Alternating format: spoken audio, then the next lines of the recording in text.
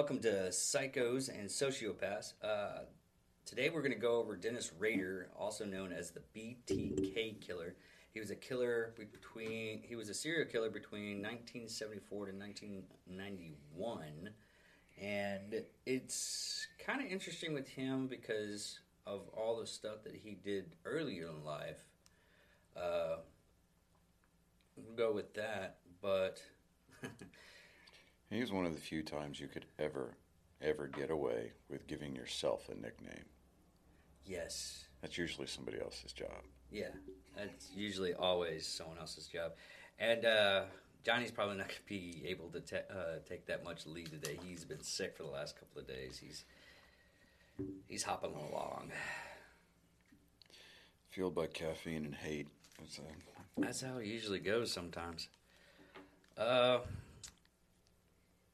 Dennis Rainer's early life. He was born in March 9th, 1945, to Dorotha Maria Rainer and William Evan Rainer, one of four sons.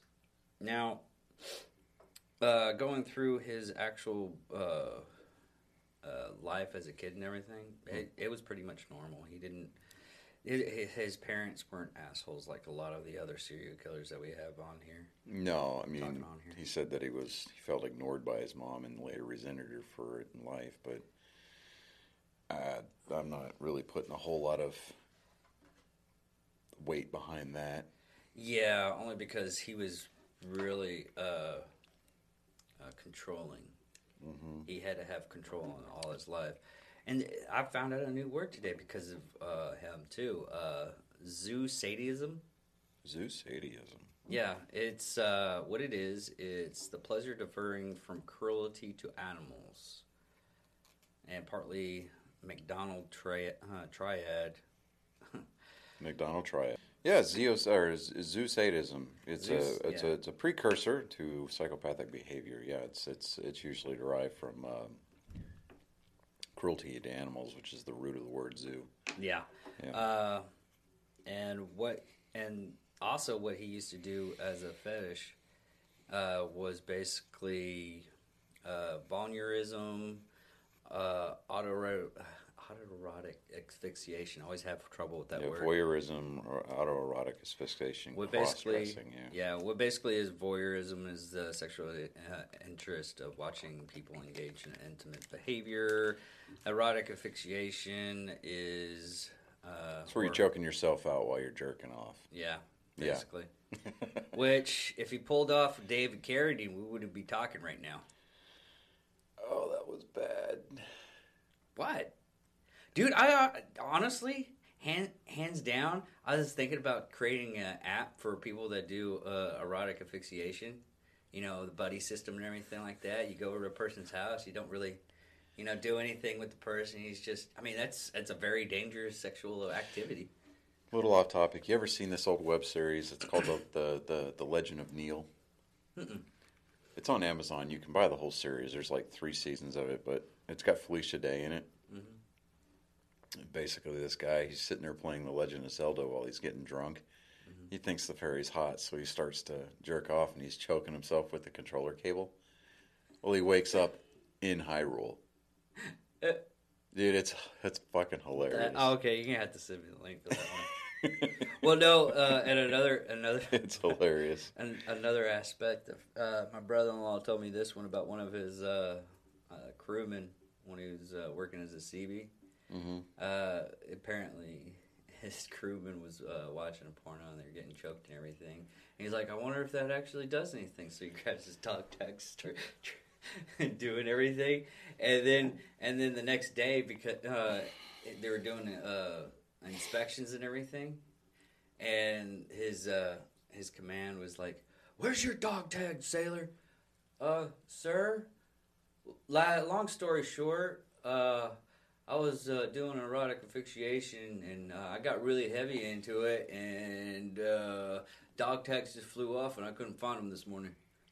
See, the safe answer would have been just to say, hey, well, my chain broke, and I am currently in the process of reacquiring a new set of dog tags. I'll copy over, then just fucking move on about your day. But see, in the military, the more information you divulge, the deeper shit you're going to end up getting, especially if it's information you don't need to be fucking given. Like, jerking off while you're choking yourself with some fucking dog tags. No, I'm sorry. Your commanding your chain of command don't need to know that shit. Okay, in retrospect, how many people that were prior service or in the military have tact? Very few. Still, that's common sense, man. I know it's not issued very much anymore nowadays, but people still need to fucking exercise it, I mean, at least have the the common sense that God gave to a block of concrete, wet concrete. At least it is smart enough to dry. Yeah. I mean, I was choking myself out while I was rubbing one out, sir. Like, I don't need to fucking hear that. I really don't. Oh, Lord. Anyway, so he liked to choke himself out and cross-dress. He cross-dressed.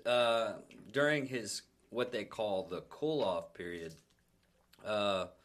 between murders, he would actually take pictures of himself wearing women's clothing and a female mask while bound. He was doing this to pretend to be his victims for his sexual fantasies. So... But he was also one of those people. Everybody regarded him as normal, polite, and well-mannered. He was the best neighbor you could possibly have. So, unlike most of the serial killers that we profile, this dude just had a fucking screw loose. No, most of the serial killers, every one of them so far is. Well, with the exception of I would even say Eileen, but. She was getting touched in her no-no square by her grandfather. Yeah. But, I'm just like, this dude, okay, normal, wholesome, Midwestern upbringing.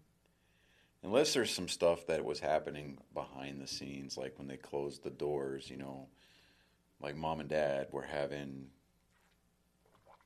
orgies and he felt left out, which is why maybe he said, I felt ignored by my mother in particular. This dude, I don't know. He had a lot of screws loose. He was also head scoutmaster, Cub Scout leader, and he was a member and elected church council of Church of Lutheran Church, and that's actually what got him caught. Yeah, because he would use the church as his stage, so to speak. Well, he would. That wasn't what got him really caught. That was part of the stuff that got him convicted because they found evidence at the church. Yeah. But what got him caught is during that time frame, he made a disc, and whenever you're like doing videos and stuff like that, everything's time stamped or stamped by what computer you used, where you used it at, who was the last person that used it, the name on it, and everything like that. And they just did cyber crime investigation on it, and bam, found all the data on the disk. That's what got him found out. Of course, what was really funny is he literally was like, "You can't trace this," and the cops were like, "Oh yeah, no, we can't. What? How are we gonna do that? That's magic. That's super magic. We're not gonna be able to do that." Did he give you the disc? Yeah, we got him. Basically, during the murders, and he didn't do just the basic, one person. They say they killed 10 people, but he did. I can guarantee you, he did a lot more people. Yeah, well, I mean, with the Otero family. Yeah. Those were his initial 4. But I think later on, he got bored. Yeah. And, he struck me as the kind of guy who got bored really quick. Yeah. And considering the fact that, he was writing letters to the media. He's doing media and the police department. Yeah, so he was taunting them. He was taunting the police. He was enticing the media. He's like, "Yeah, we have a serial killer at large out here." you know, and he wanted to get caught, you know, because I think he was one of these types of serial murders that didn't do it necessarily for the gratification of the kill, but more for the notoriety that it carried. Well, it was a catch-20 on that one. Well, he wanted to be famous for something. Yeah, he wanted to be famous for something, and he also enjoyed it because there was actually an interview with him that he was like, "Yeah, after one of them, I just came, I just Yeah. But yeah, he ended up wiping out bloodlines, dude. That's Genghis Khan level." Yeah. But the first victims, the Oteros, 38, Joseph Otero, 38, Julia Otero, 33, Joseph Otero Jr., 9, and Josephine, wow, they just went with the J's on this one. Josephine Otero, age 11. They just went with the Joes on this one, the whole thing. Their bodies were discovered by the family's 3 older children who had been at school at the time of the killings. After his arrest, Rainer confessed to killing the Otero family. Rainer wrote a letter that had been stashed inside the engineering book in the Wichita Public Library in October 1974, which described the details of the killings of the Otero family in January of that year. So he basically put it out off of the first killings, like, hey, I'm going to put this right here. If anybody finds it, they're going to know who it is, and I'm going to be. I think you're right more to the percentage of, 80% of it being he wanted to be notarized for something, and then a smaller percentage of him actually enjoying it. Yeah, I mean, yeah, there's going to always be the level of gratification that comes with the kill. Yeah, I mean, we're always going to see that, especially with these types of profiles. But I think more to the point with him, with Dennis, is the fact that he was in it for the notoriety. I mean, he specifically targeted police with the letters in the media. I mean, he sent a floppy disk. I'm sorry, it just makes me laugh. Because, what was it? It was, where did it say? It was an incredibly, incredibly, incredibly small floppy disk. I know that's what she said. If my 11-year-old was here, that he would have totally chimed in on that. It was like a 1.5 megabit floppy disk. I mean, you think about that, man. It's like nowadays, God, that's not even a picture file. Yeah. I mean, it. Let me see here. He sent it to that, and I don't care about my car's extended warranty. I got one of those too today. It's great times. Yeah. Let me see here, because he had asked. Let's see, where did it go?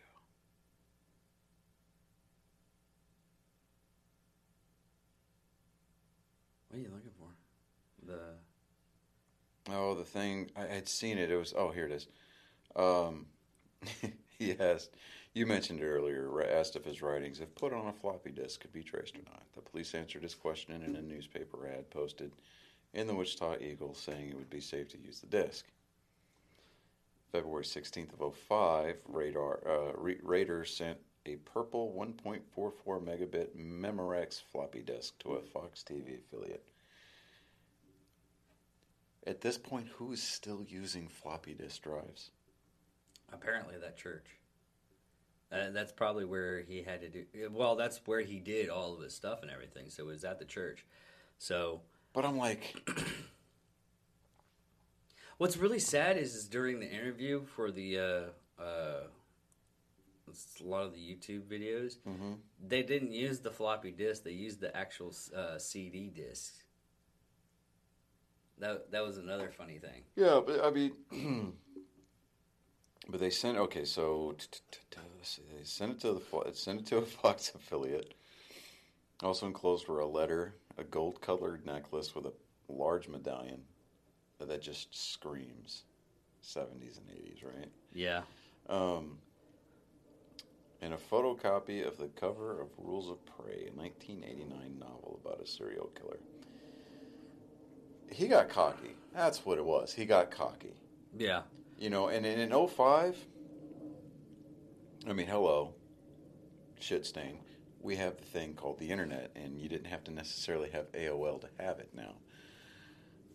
You kids, you're not. No, he was caught in 94, wasn't he? 94? Yeah. I think it was.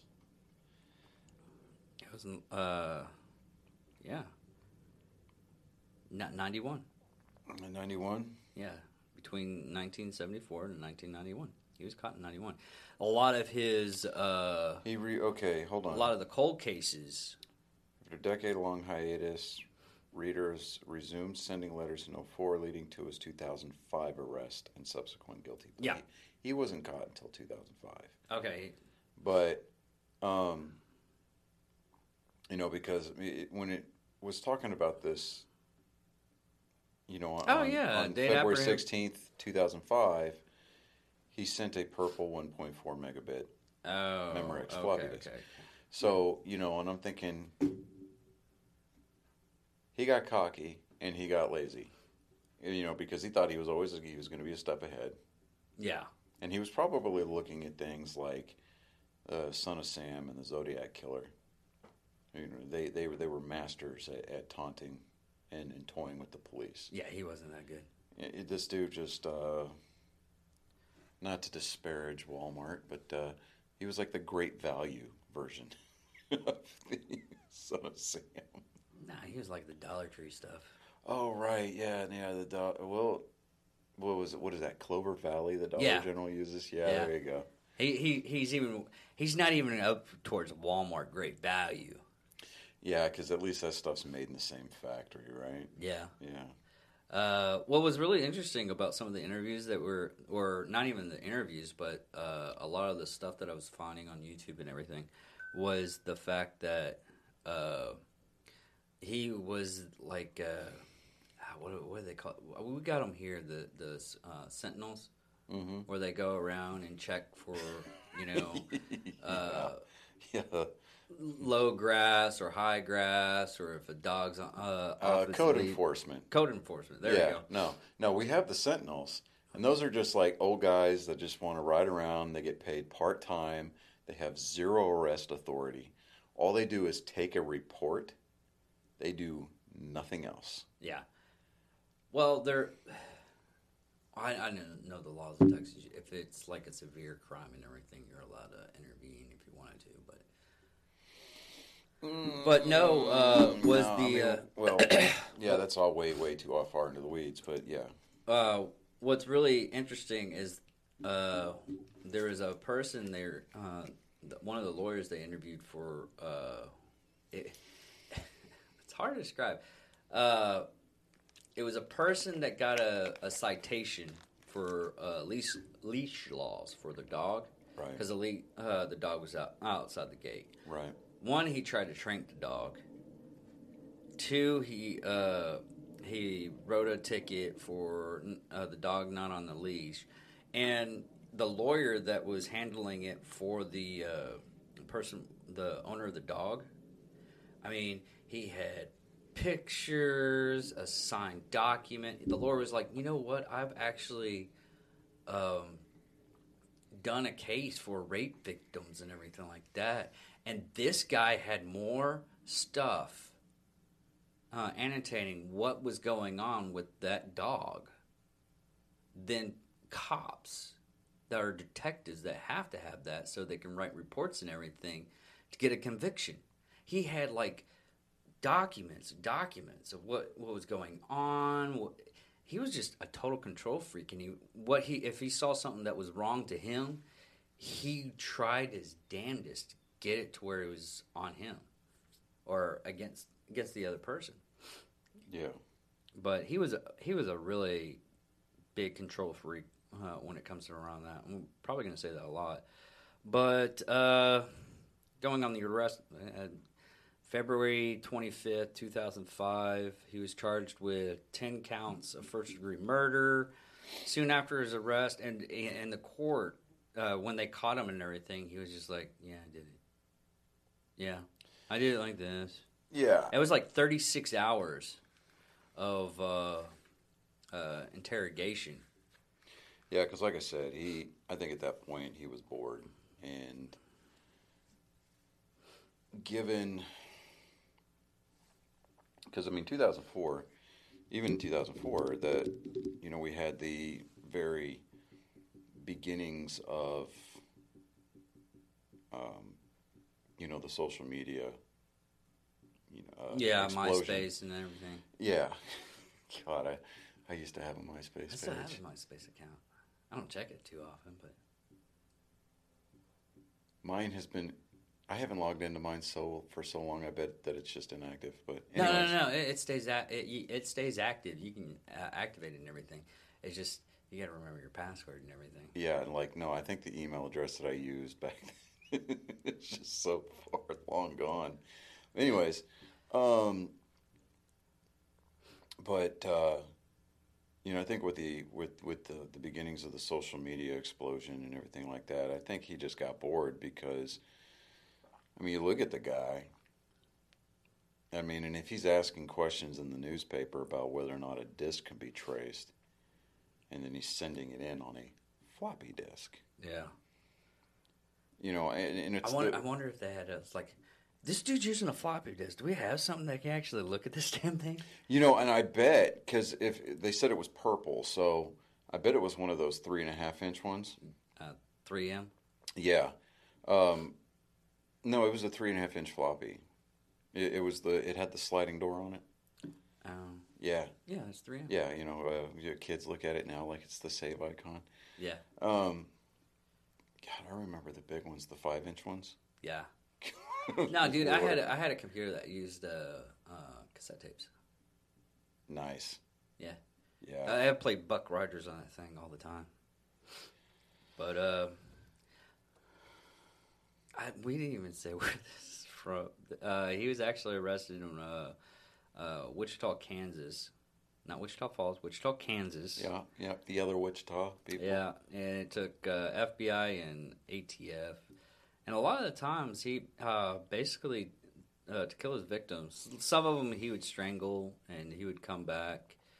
And it doesn't say he did any kind of necrophilia, so. Yeah, I mean, there's they that. searched his home, his vehicle, computer equipment, a pair of black pantyhose retrieved from a shed in a cylindrical container, the church he attended, his office at City Hall, and the main branch of the Park City Library were also searched. At a press conference the next morning, Wichita Police Chief Norman Williams announced the bottom line: BTK is arrested. Yeah. So, yeah, I mean, this guy...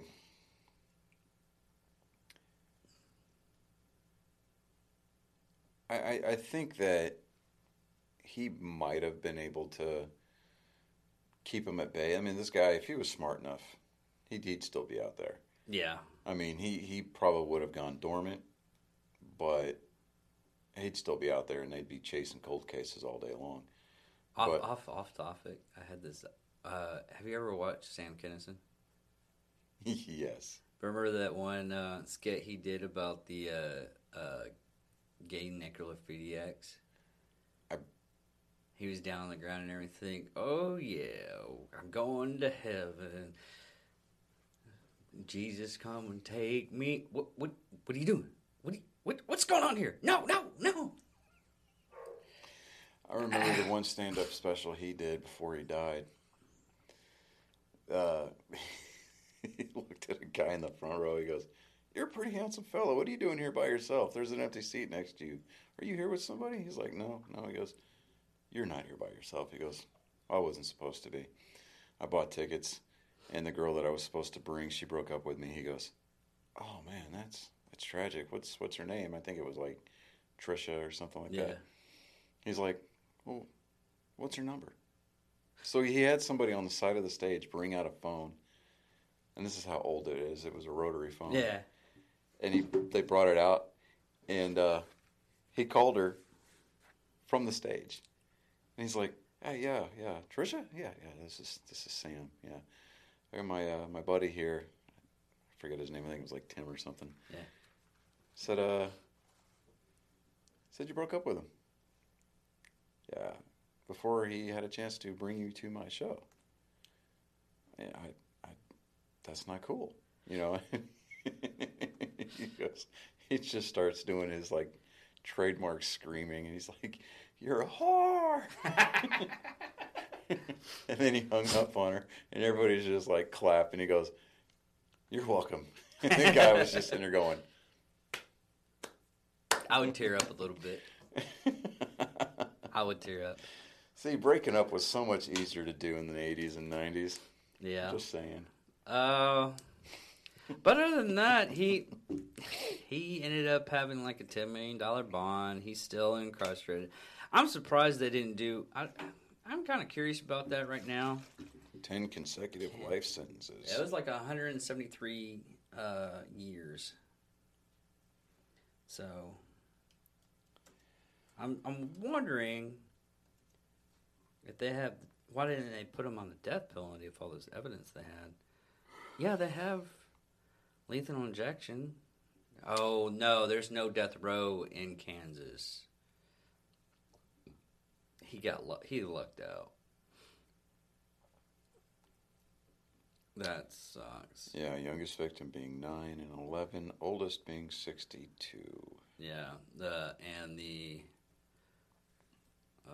1960. Kansas hasn't had a death penalty since 1965. So it's just basically the state that he was in that he got lucked out. The only other thing that kind of irked me. I mean, I know a lot of branches. He was prior service in the Air Force, did 4 years in the Air Force too. Mm-hmm. But of course, Adam Scova, I think the guy for Red Bull that did jumps for him for a while. Andy Smuff. Yeah. Yeah. Okay.